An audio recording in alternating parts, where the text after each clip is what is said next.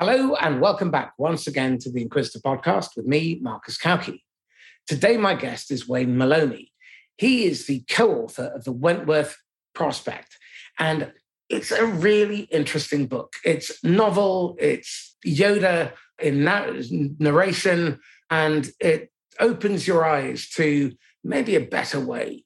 So, Wayne, welcome. Thanks, Marcus. I've been looking forward to this. It's been a while since we've spoken, and looking forward to a chat. Today, we're going to explore a number of areas. Obviously, we're going to explore the book and what it's all about. But we're also going to look at some of the blind spots.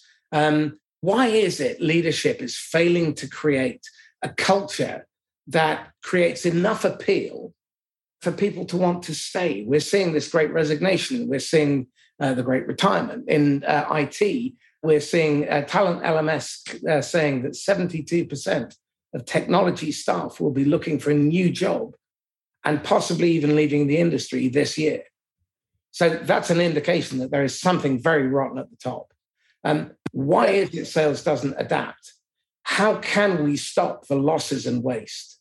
How can we use technology to enable effective sales and stop playing the game of the silver bullet? And how do we make sure that we understand that tech is a tool and the hard work has to go into the whole revenue operation? And why is it so important that we create alignment and eliminate friction? So, Wayne, first of all, would you mind giving us 60 seconds on your history, please? Yeah, look, I started out life as a mechanical engineer. And thanks to the owner of the business that I was working with at the time having a bad day, and he and I having a disagreement, he suggested it might be better if I found a career elsewhere. And I fell into sales. A good friend of mine's father was a sales manager of an organisation, and he said to me, why don't you come along and have a go at this? And that was it. And I moved into it, still selling engineering products. So I had a background in engineering. Then one of those sliding door moments, I also ran a series of martial arts schools, and one of my students was a sales and marketing manager for a startup IT company or a data comms company in those days. And he knew my background in business development, and he offered me the gig. And I jumped in, and it was then that I realised that knowing the product and knowing the technology is not as important as knowing the business applications and the limitations of what you're selling. So I was great. I went into that literally without knowing what a modem was back in those days. And and people looked at me when I joined, and I still remember, and I won't use the exact terminology, but the managing director used the terminology, the fact that I was a hydraulics engineer. He said, we're employing bloody plumbers. And I just became very successful. And I think I became successful because I didn't know the technology, but I knew the limitations of the technology, and I knew what it could do for a business.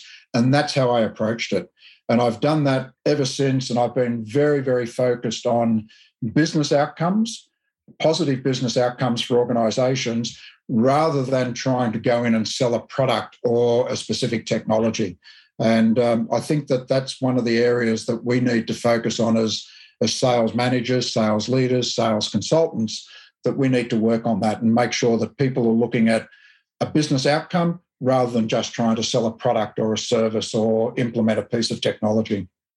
Okay, so let's start with the Wentworth Prospect. Give us a quick overview of the story. Yeah, okay.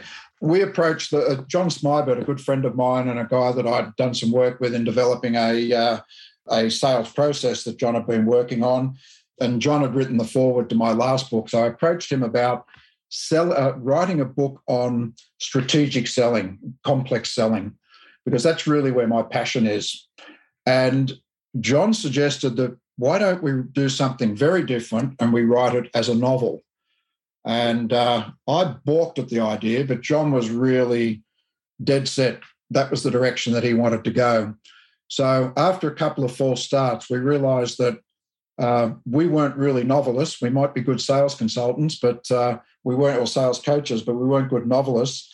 So we tried a couple of ghostwriters, and that didn't work. And I had a very good friend of mine who came out of advertising copywriting. He was a director of a couple of the major advertising agency in Asia. And he was mentoring me through the process. And he said, look, why don't you give it to me? And he went away and he wrote 2 chapters and he gave them to us literally overnight. And John and I looked at each other and said, he just gets it. So we brought Jeff Clulow in, and Jeff became the novelist, and John and I were, I guess for want of a better term, almost the technical advisors to Jeff. So what we did is we had a main protagonist, a girl called Sue, and she was starting out in business, and she was selling cybersecurity software. And she went through and was working in closing a major deal with a merchant bank. And we talk about the trigger event that set her off in getting through to that. So we start right at the front end of it. Then we use the advanced process that John had developed and I'd helped him through with on walking her through that step. What we did at the start, without giving too much away, her mentor is killed in the first chapter. And he leaves her a manuscript, which actually walks her through, and he becomes almost the ghost, if you like, behind the scenes, giving her the guidance along the way through the manuscript. And she encounters, and one of the reasons we wrote it as a novel is, if we don't know, we should all know that sales is not a linear process. You need to have a process that you follow within an organisation. But as you work that deal, things are happening in parallel. They're not happening in serial form. So you've also got the politics and the pitfalls and the various interactions of individuals and personalities. And if you just write a book like a textbook or a handbook, you can't bring that into it. And that's so important in understanding how to sell these days, is very much about understanding the people that you meet along the way and how do you address those. So we introduced archetypes that she has to identify. We talk about the different archetypes and personalities, and we talk about people mapping and how you build those relationships, that you sideline those that are going to be very negative to you. And Sue does this all the way through. And we also look at leadership, which is a huge issue. And we highlight right at the start great leadership through her mentor, her sales manager that passed on. And we then highlight through the person that replaces him the very bad leadership or sales management, because as you and I have spoken about before, and you intimated in the introduction there, unless you've got a good culture within your sales organisation, you're not going to retain staff and people are going to move on. And you need to have a supportive culture and a culture of development, not just a culture that's out there to go and fill that pipeline and close the next deal. Oh, come on, Wayne, your head's in the clouds. It'll never work. We're not running a bloody holiday camp. Yeah, they're here to work. I'm not suggesting that you don't have targets that you've got to go out and get, but how many sales managers out there, Marcus, are actually helping develop and coach their people to go out and win that business? You've got to fail to learn, and you've got to learn to fail. Exactly. But if the average tenure of a salesperson out there at the moment is about, 12 to 15 months, it's reducing. It was 15 months, the last stats that I saw. How many of those are actually going to go out there and win large, complex deals, which have got a time frame of 12 to 24 months? And it's not going to happen. Then, we as sales management can step in and be the heroes and claim the glory. So, there's a selfish advantage to encouraging that kind of turnover, especially if people are getting too big for their boots. Do you really see that as a sustainable way of growing a business and growing revenue? That's the mindset. I mean, how many times have you heard that shit from leadership? Yeah, absolutely. It's terrifying. That's the prevalent, that's the dominant belief system. But Marcus, I think, to me, you spoke about blind spots earlier, and I'll call it the weakest link. I think the weakest link in the revenue stream of an organisation is sales management, because we just don't develop. 100%. But the problem is, it's not their fault. That they are responsible, but they are not culpable. And the problem is that leadership hired them into those roles with no runway. The majority of people are, about 50% of management are accidental managers. They woke up one morning, tapped on the shoulder and told Wayne, "You're the manager now. Off you go."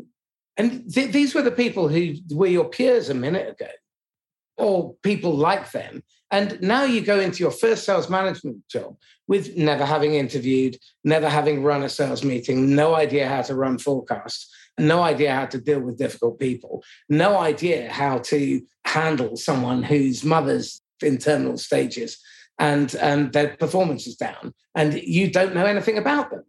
Marcus, I was promoted into my first sales management role many, many years ago. I think I was 23, 24.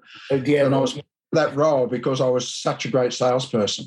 Mm-hmm. And I went from being the golden-haired boy of salespeople within the organisation to being an absolute shite sales manager. I had no idea. I thought people just...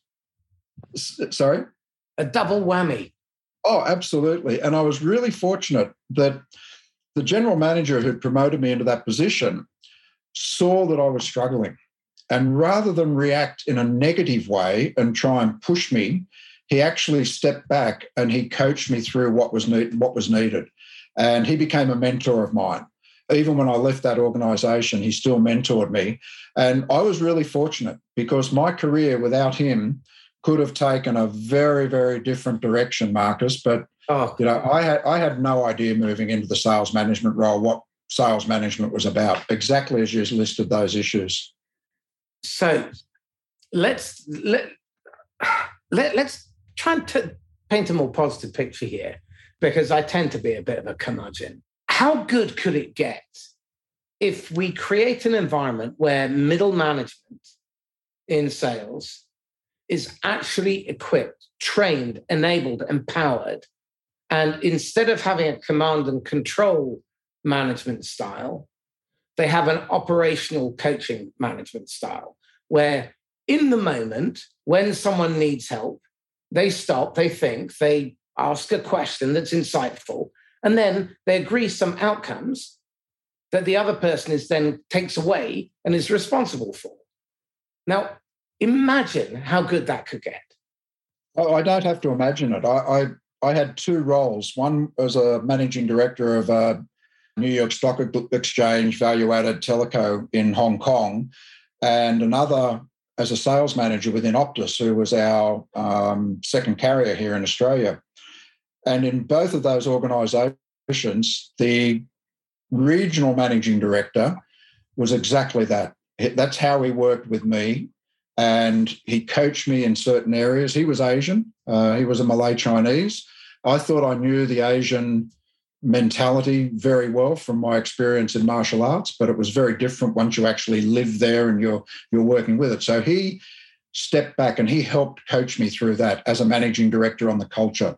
So that was one experience. There was a guy that I worked for at Optus who just empowered his subordinates. And I learned so much from him. He just, and I was a fair way into my career at that point, but he really built on my understanding of sales. And I've actually, you mentioned empowerment and control. I've actually got a note here that's just stuck to the bottom of my computer because I was only talking to someone about it today. And they were asking me about salespeople and clients. And I said, these days, both salespeople and clients want to be empowered. They don't want to be controlled. And that's where good salespeople and good sales managers come in. They empower people to perform. And as you said earlier, people need to fail to learn, and they learn when they fail. And in those sort of situations, the sales manager that's coaching can step in and guide them through and take them on those next steps. He doesn't step in and make the sale. He steps in to assist them make the sale. And that may mean them getting more directly involved than they normally would, but they've got to be prepared to step back and let that person make some mistakes so they can learn along the way. The rule is let the salesperson fail, don't let the business fail.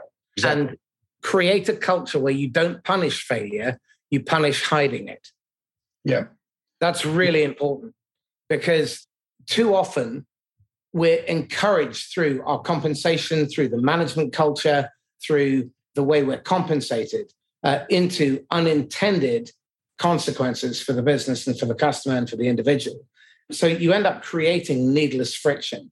you create the conditions for turnover within the sales team. You create burnout. You create the conditions for customer churn. That adds a tariff downstream for new business, because now you have to replace customers that you could have kept and made a lot of profit from over their lifetime. I mean, the insanity of the way business is set up at the moment. So tell me this, what was the impact on the results, the intended outcome for the business of having managers like that in terms of the performance of the sales team and the renewal rates and adoption rates of the customers? We had in the team that we were in, we always had a couple of guys that wouldn't make target, but we always had the highest percentage of people make target, and we had the highest overachievement of target among those people within the entire organisation. And it was purely came down to, I put it down just to the personality and the approach that this person took. He didn't try and take over.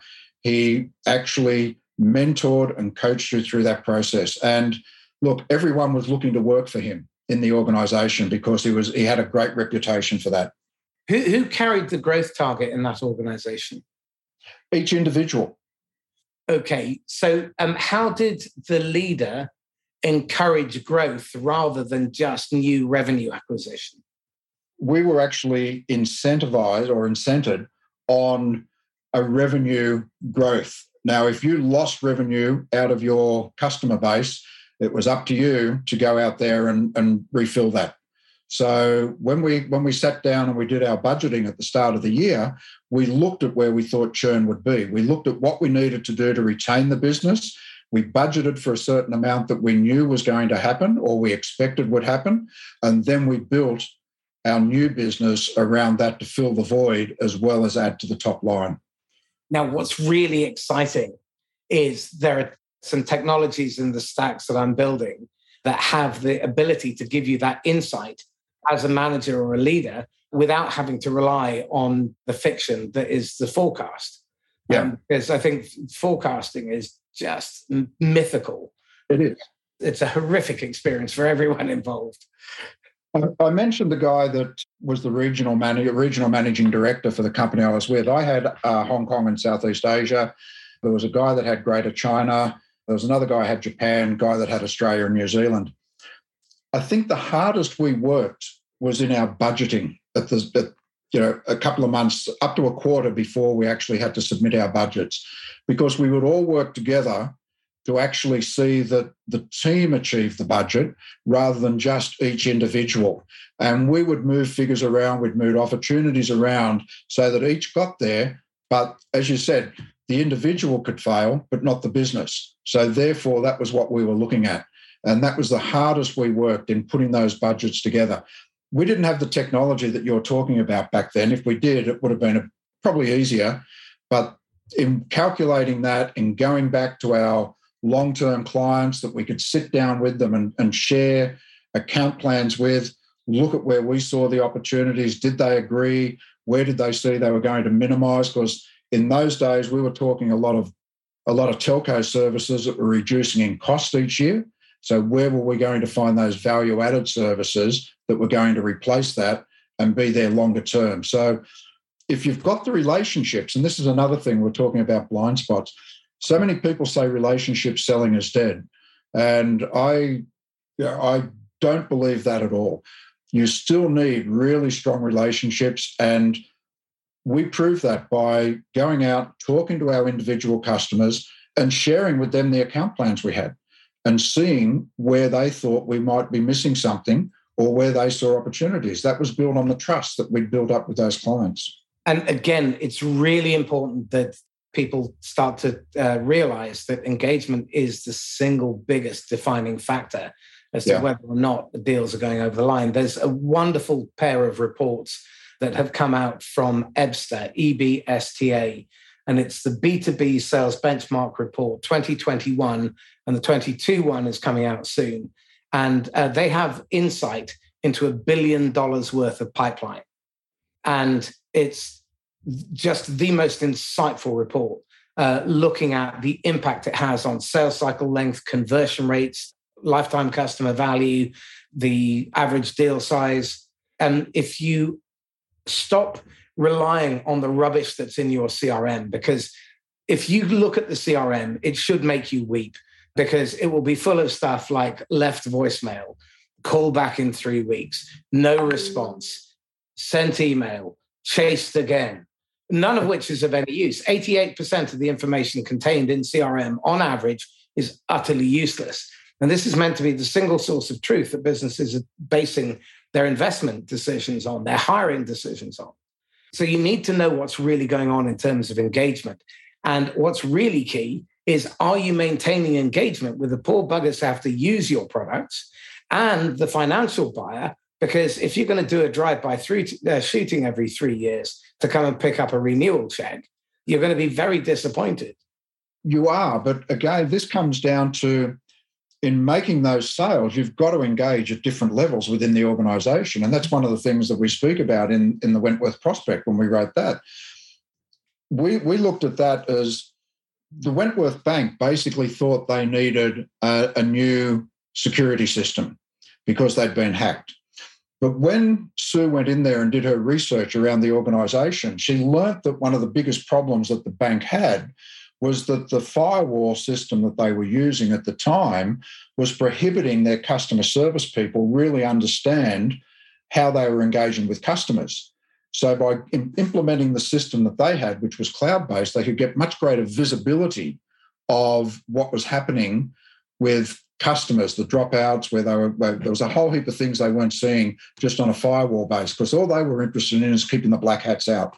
Yeah. So in making that sale, she engaged with the finance people, she engaged with customer support, she engaged with marketing, and she understood what each of those areas of the business was struggling with, and where what she was developing as far as an offering was concerned, a value proposition, could address that. So you're absolutely right. The finance guys have got to be involved, but so have a lot of other areas of an organisation. The bigger that you get and the bigger the organisation and the bigger the deal you're working with. And it's really important to understand that there are different role functions within the buying community. So you have authority or power, you have decision makers, but you also have sub-decision makers, because they may be responsible for different elements of it. You then have influencers, recommenders, specifiers, technical buyers, user buyers, financial buyers, and mobilizers are the ones that are so often forgotten. Everyone talks about champions, but very often you need to find the axle greaser to get stuff done. And often that person is hidden. Years ago, I worked for a company, and unless Dr. Jim White was involved in the decision, not even a paperclip would be bought. But he'd appeared on no organizational chart. No one even knew he existed, but the CEO, Sean, would bring him in for every important decision. And if it didn't pass the Jim test, nothing went forward. Yeah, I'm unfortunately working with a startup organisation at the moment.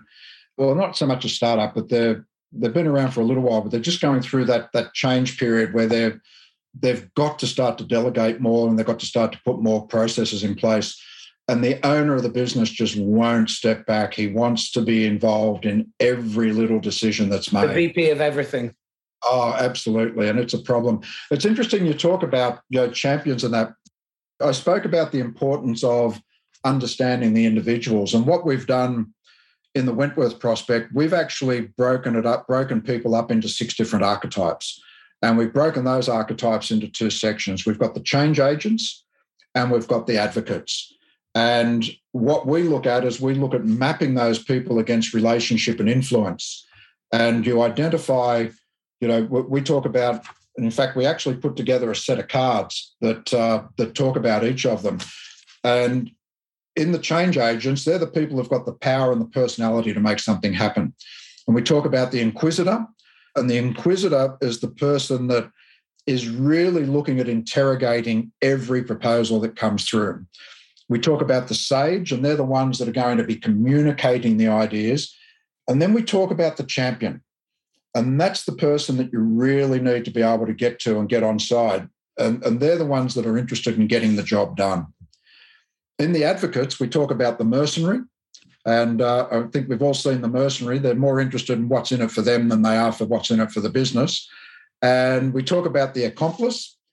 And they're the ones that got you on side, but they don't have the power to be able to make decisions internally, but they've got the personality and they've got the contacts to introduce you to the right people.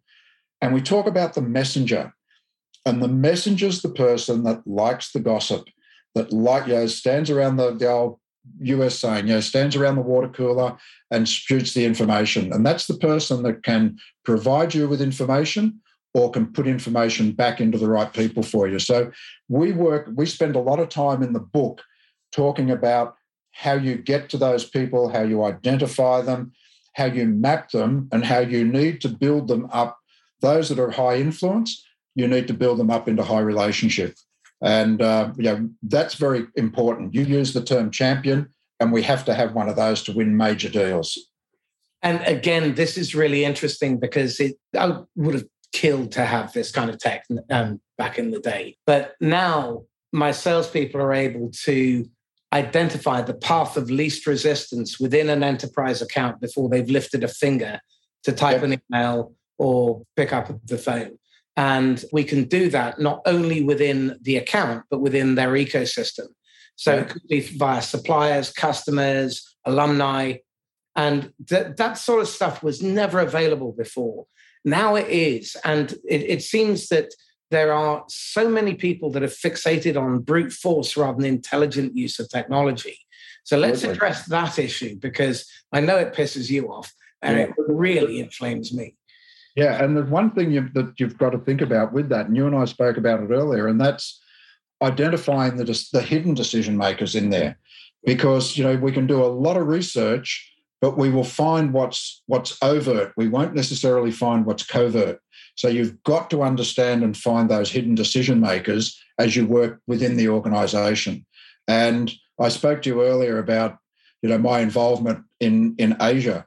And one of the biggest issues you've got up there is in Chinese culture, largely the quietest person is the one that's got the most power. And you really need to be careful of how you work in that. And I had a situation where one of my directors from the US came in and he thought he could show myself and my sales managers how to crack a deal. And he went in and he walked out and he said to me, "See, that's how it's done." And by the time we got back to the office, we had a phone message left with my PA saying that the deal was off. And he just had no idea. Again, two other fabulous examples of leadership idiocy. My pal, Zach Seltz, working in India, tried to brief his US VP of sales and on culture and whatever. Anyway, said, "No, I think I know what I'm doing," and turned up and then gave away $30 million over the next 10 years. Then another one of my clients, out of 10,000 deals they closed last year, the only deal that they discounted on was the one where the sales manager insisted on coming in to show them how to do it. Yeah, and we even talk about that in the book, and we give a great example of the sales manager walking in with Sue and saying, "This is how it's done," puts the brochure down, talks about the brochure and says, "Now I can give you a 20% discount if you close today." That's not leadership, and that's not good selling. Jason Jordan's book on sales idiocy is brilliant. Definitely read that one. And Mark Boundy is writing a series by Mediocrities, the ancient Greek philosopher. Yeah. So I'm writing a chapter for that at the moment. I've got a Mediocrities T-shirt actually. I've got a T-shirt or I've ordered a T-shirt that says something along the lines of dystopia. I'd like to get back to some fiction, given the nature of the way things are at the moment. Yeah. Okay, yeah. So tell me this, because I'd love to explore how your boss managed collaboration across the revenue operation with marketing, with CS operations, account growth. Because one of the things that I feel is sadly lacking because of the business model that has created this terminal culture where there is this division of labor.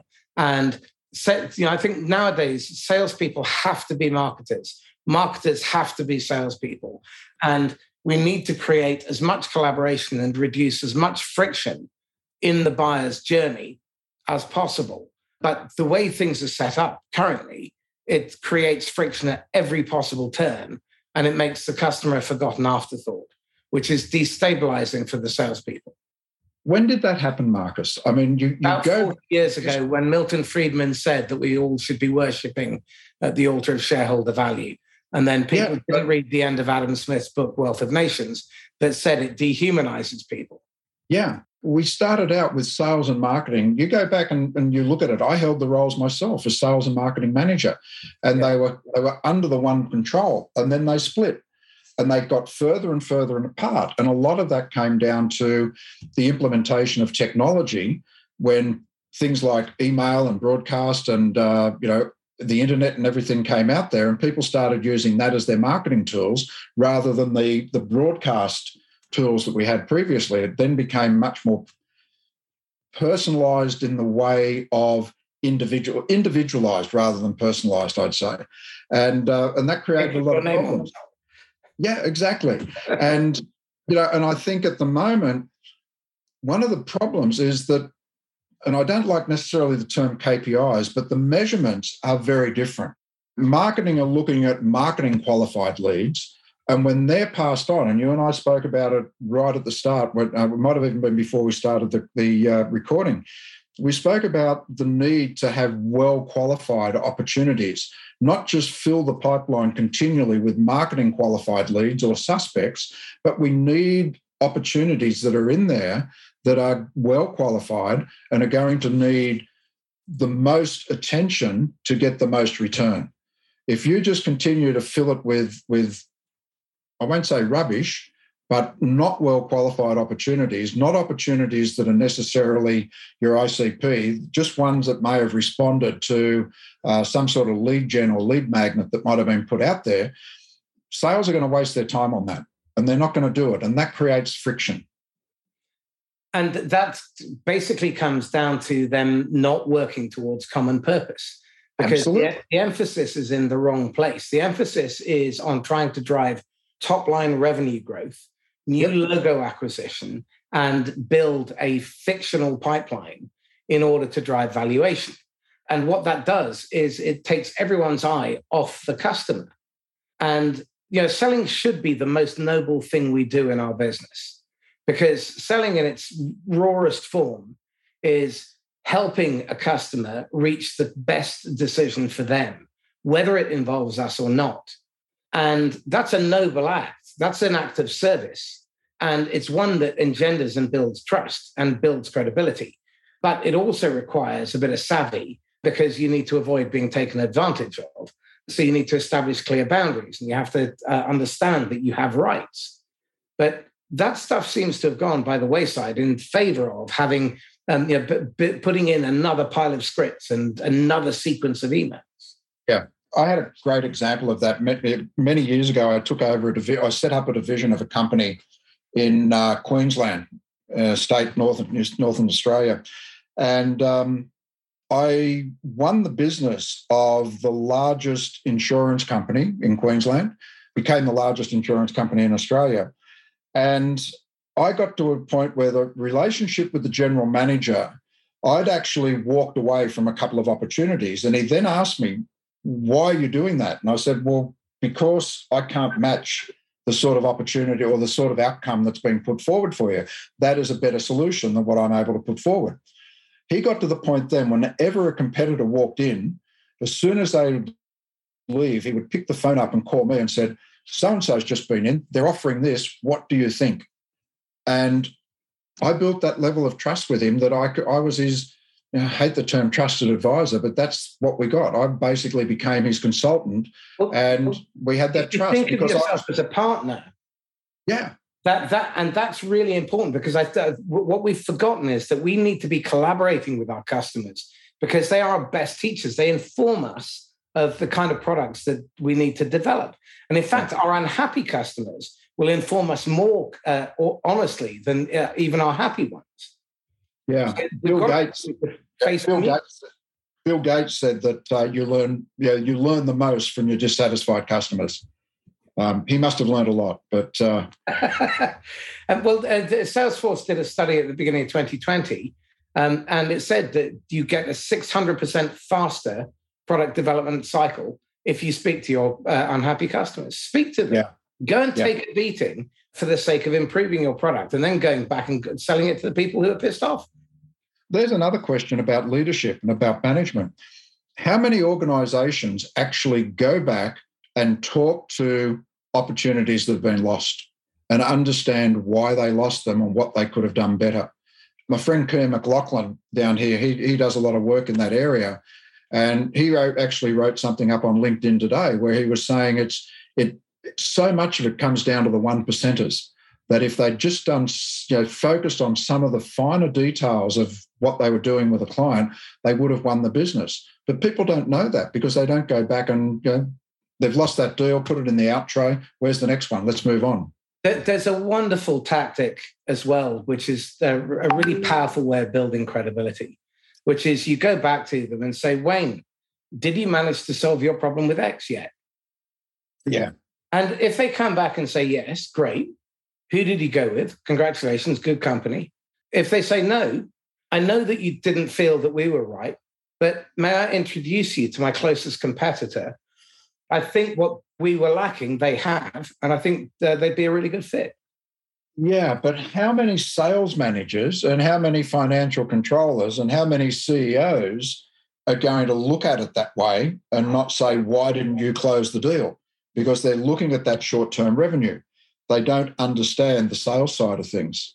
There's some really interesting research that came out of Gartner recently, which is that about 43% of people who have bought on a marketplace without involving a salesperson end up churning. Yeah. All you're doing is you're buying a problem down the line. And this is where I think a lot of sales leadership needs to open their eyes, because the problem with sales is not a problem, and it's not a series of point problems. It's a connection of complex, interdependent, interrelated causes that create this tsunami of downstream symptoms, which is why you end up with high turnover, you end up with churn on the customer base, you end up with a discounting habit, you end up with people pillaging pipeline at the end of the quarter to make up this quarter's number, which creates a knock-on tariff because you have to replace all those dials and emails and spams and digital adverts. It's expensive. And you need to look upstream and think bigger. Yeah, and look, I didn't have that research figure of 43%, but the anecdotal evidence that I've got from 15 years of consulting now, and a lot of years before that in sales and sales management, told me that was happening. When I say earlier, it was where people would make a decision based on just basic advertising or something of that nature, and they'd come in and they would make a decision on that. It's got worse as people are now, or buyers are now feeling much more empowered that they're able to make decisions without a salesperson because of the amount of information that's out there for them. And that's a challenge for salespeople, is how do they get in front of those people and work with them to help them make, as you said, the best decision to give them the best outcome for their business without just saying, oh, no, I've got all that information, I don't need you involved. This is where we have to get away from being transactional sellers if Absolutely. We're operating in this B2B complex enterprise space. Because, first of all, on average, you're talking anywhere between 8 to 12 key influencers will impact whether or not a deal gets over the line. And any one of them can veto, probably, or block it. The level of complexity in your space has probably meant that your customers are suffering from information overload. They will have done a lot of research over time because their problems started months or years before they even realized, and before they even knew you existed. And as a result of that, most vendor organizations and most leadership fixates on this quarter. My obsession is 2 to 6 quarters out, I want my people prospecting that far out. Yes, at the moment, we've got to look after getting cash in through the door and whatever. But I want that focus on the medium to long-term pipeline so they can get the coverage. They can understand where the buyer is in their journey, what the jobs they're trying to get done are, where their struggling moments are, so they can turn up and be relevant and timely. It's interesting. I used to say to my sales guys, look, I want you to be looking and working towards that waterfront holiday home that you want, but you've got to feed your kids and family along the way. So, yes, work on those opportunities out there, but you've got to be making the deals along the way to be able to feed the beast. And, you've got to be prospecting that far out. So that I always encourage my salespeople and the clients that I work with to have a really good mix of short and long-term opportunity. And of course, that mix of clients. I worked with one organisation. When I went in there, 73% of their revenue was coming from one client. And when I was in recruitment, 76% from Intel. In 1 week, we went from 146 vacancies exclusively to us to 7 for all of their recruiters across all of Europe. And that was it. And we were screwed. Luckily, I saw it coming. Yeah. Well, this organisation wouldn't take the advice, and unfortunately, they went under about 12 months later because the organisation that was giving them all the money, they had to restructure, and that was it. They didn't need their services the way they were previously. So that's critical. But that's got to come from the top as well. That the sales manager needs to get the support, or the sales leader needs to get the support from his peers within the organisation, and he must help them understand that. So one of the roles of good sales leadership and good sales management is that up and down communication. They need to filter information down to the salespeople and give it to them in a way that's not going to demotivate them. And they need to be able to influence the people above them to understand what sales is all about and why it's not just a short-term gain, but make the current numbers, but also be planning future out. And if you're going to miss a couple of quarters, have a good reason for it and be able to back that up with a sound strategy for why. But it takes a brave leader to tell your investors you're going to have a couple of bad quarters. So again, this speaks to how important it is to make sure that if you are getting in bed with the devil, that you're getting in bed with the right type of money. So there is good money, there is bad money, and there is dumb money. And bad money is often dressed up as good money. So you're often better off with dumb money. With that, all they're giving you is the cash. And then you've got to worry about whether or not they're going to start trying to influence your focus. Because the minute the money comes in from outside, and I have a real issue with young founders thinking that raising lots and lots of money in funding is a victory. Actually, for many of them, it's their death warrant. Yeah, and a lot of that then comes down to, not necessarily with startups that are raising money like that, but you look at other organizations that are, CEOs and the C-suite are being rewarded for short-term performance. Yeah. And that to me is where one of the biggest challenges is how do you change that mindset? Because they're being rewarded for short-term performance because the shareholders, and a lot of it would be the public shareholders, are looking for that gain, that capital gain in the investment that they've made in an organisation. Well, again, this speaks to the blindness. One of my favourite Mark Twain quotes is, "Your eyes won't see when your imagination is out of focus." Yeah. And the way the markets are set up, they're fueling the behaviour that drives scale and rampant growth without necessarily creating the sustainable business behind it and building the solid relationships with customers so that you've got that steady stream. So you've got a regular cash flow. You can depend on 80% of your revenue. And then you're encouraged to innovate with those customers. But far, far too few organizations think like that because they're worried about next quarter's or this quarter's number. And they may be looking a year out, possibly. They'll have a strategy, but none of them are actually paying any attention to working towards it together. And you only have to look at the 40% burnout rate of senior hires. They fail within a year. 40%. So that's 40% of the CEO's vision that's off track or behind. But unfortunately, Marcus, all leadership is in that sort of situation now. We talk about our politicians; they're in the same thing. They're managing from one election cycle to the next, and there's no long-term thinking there that's being implemented. This is why I think there is an enormous opportunity for people like us, because that system is predicated on being publicly listed or having investment. Chris Anderson wrote a book about 15 years ago called The Long Tail. And his prediction was that the long tail would outperform the major corporations because in Amazon's case, they sell more copies of one copy of a book than they do bestsellers. And that's where they make their money when they're selling books. It's all the other stuff as well. So if we refer to the long tail, if we think of the long tail, that's a lot of A players clubbing together and working towards common purpose. And I think it might be possible because of the demographic shift, because 30% of the employees coming into the workforce this year are Gen Z. 60% of managers are already millennial. So they have a very different set of values and they're looking for purpose. To attract the top talent, if you don't have that message and you don't live that culture, then you're going to struggle. And I think a lot of those large companies will have their market share ripped from under them. Yeah, because those coming in are looking, as you say, for purpose and culture much more than they're looking at for the next dollar that they're going to make.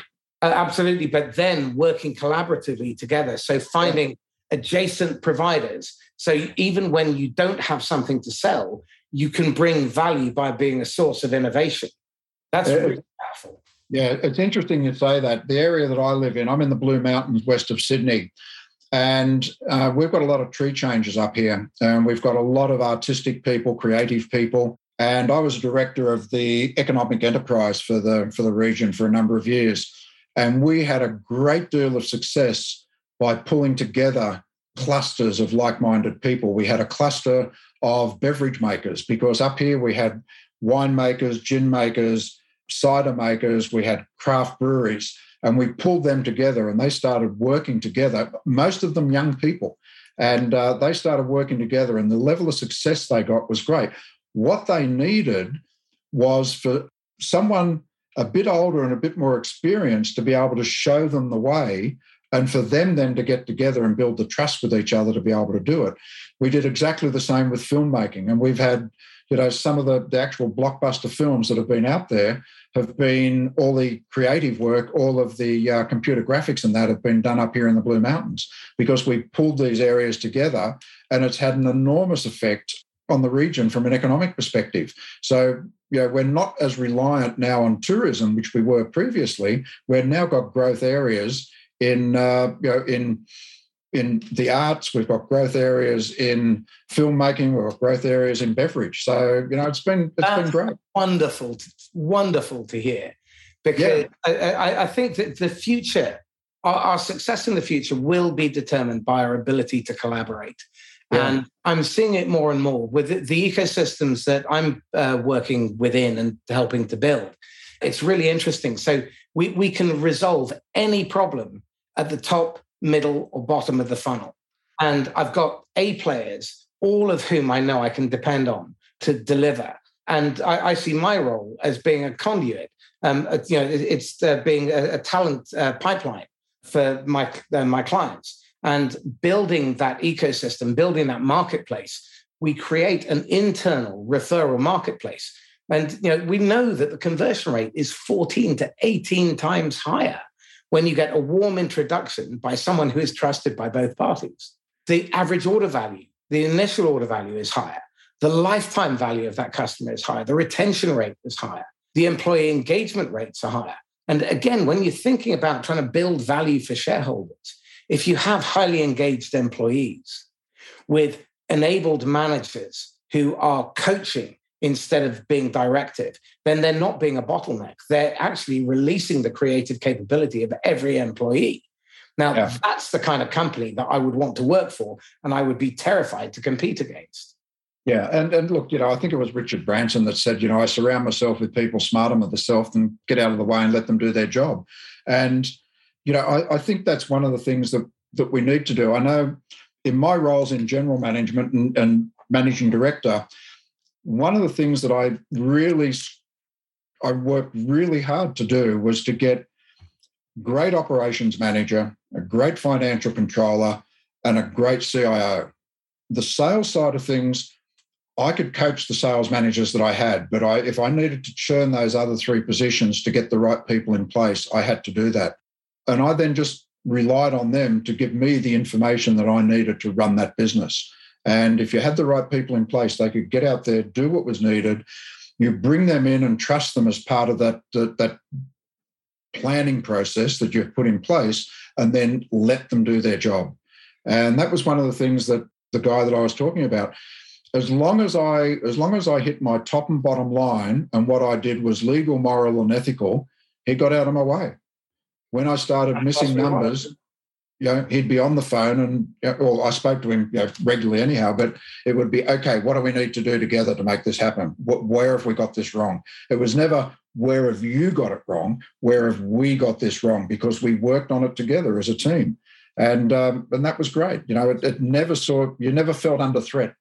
So this then raises another really interesting question, because I have a dilemma, because I do like my luxuries, don't get me wrong. And I like to have money to spend. But experience tells me that the way commission plans are designed creates an awful lot of friction and resentment, and it doesn't actually drive the right kind of behavior. So my thinking is that commission should be revamped, and we should be compensating the team for milestones that the customer accomplishes. So when adoption and consumption rates hit a certain level, heaven forbid the customer actually achieves the outcome that they intended from the investment. That's a big payout. On the third renewal, there is a huge payout, because that tells me that you've done your job and you've looked after them. And then the third and sixth and the ninth renewal, they buy you a house, whatever it happens to be. But I think compensation needs to be focused not on the short-term front end, top of the funnel. And we've got to stop using the CRM to refocus people from top to bottom of the funnel and ignore the middle. Yeah. It's interesting you say that. I took over an organization that that salespeople were paid an ongoing percentage of revenue on everything they sold. And these were organizations that had high recurring revenues. That meant that the guys that were in early got extremely good salary packages. The guys that came in later struggled because a lot of the top fruit the bottom fruit was already picked, but they'd got the best peaches and off they were, and they were doing it. So I tried to make change. And, you asked me earlier if I've ever been blindsided. Well, this one caught me right out of left field.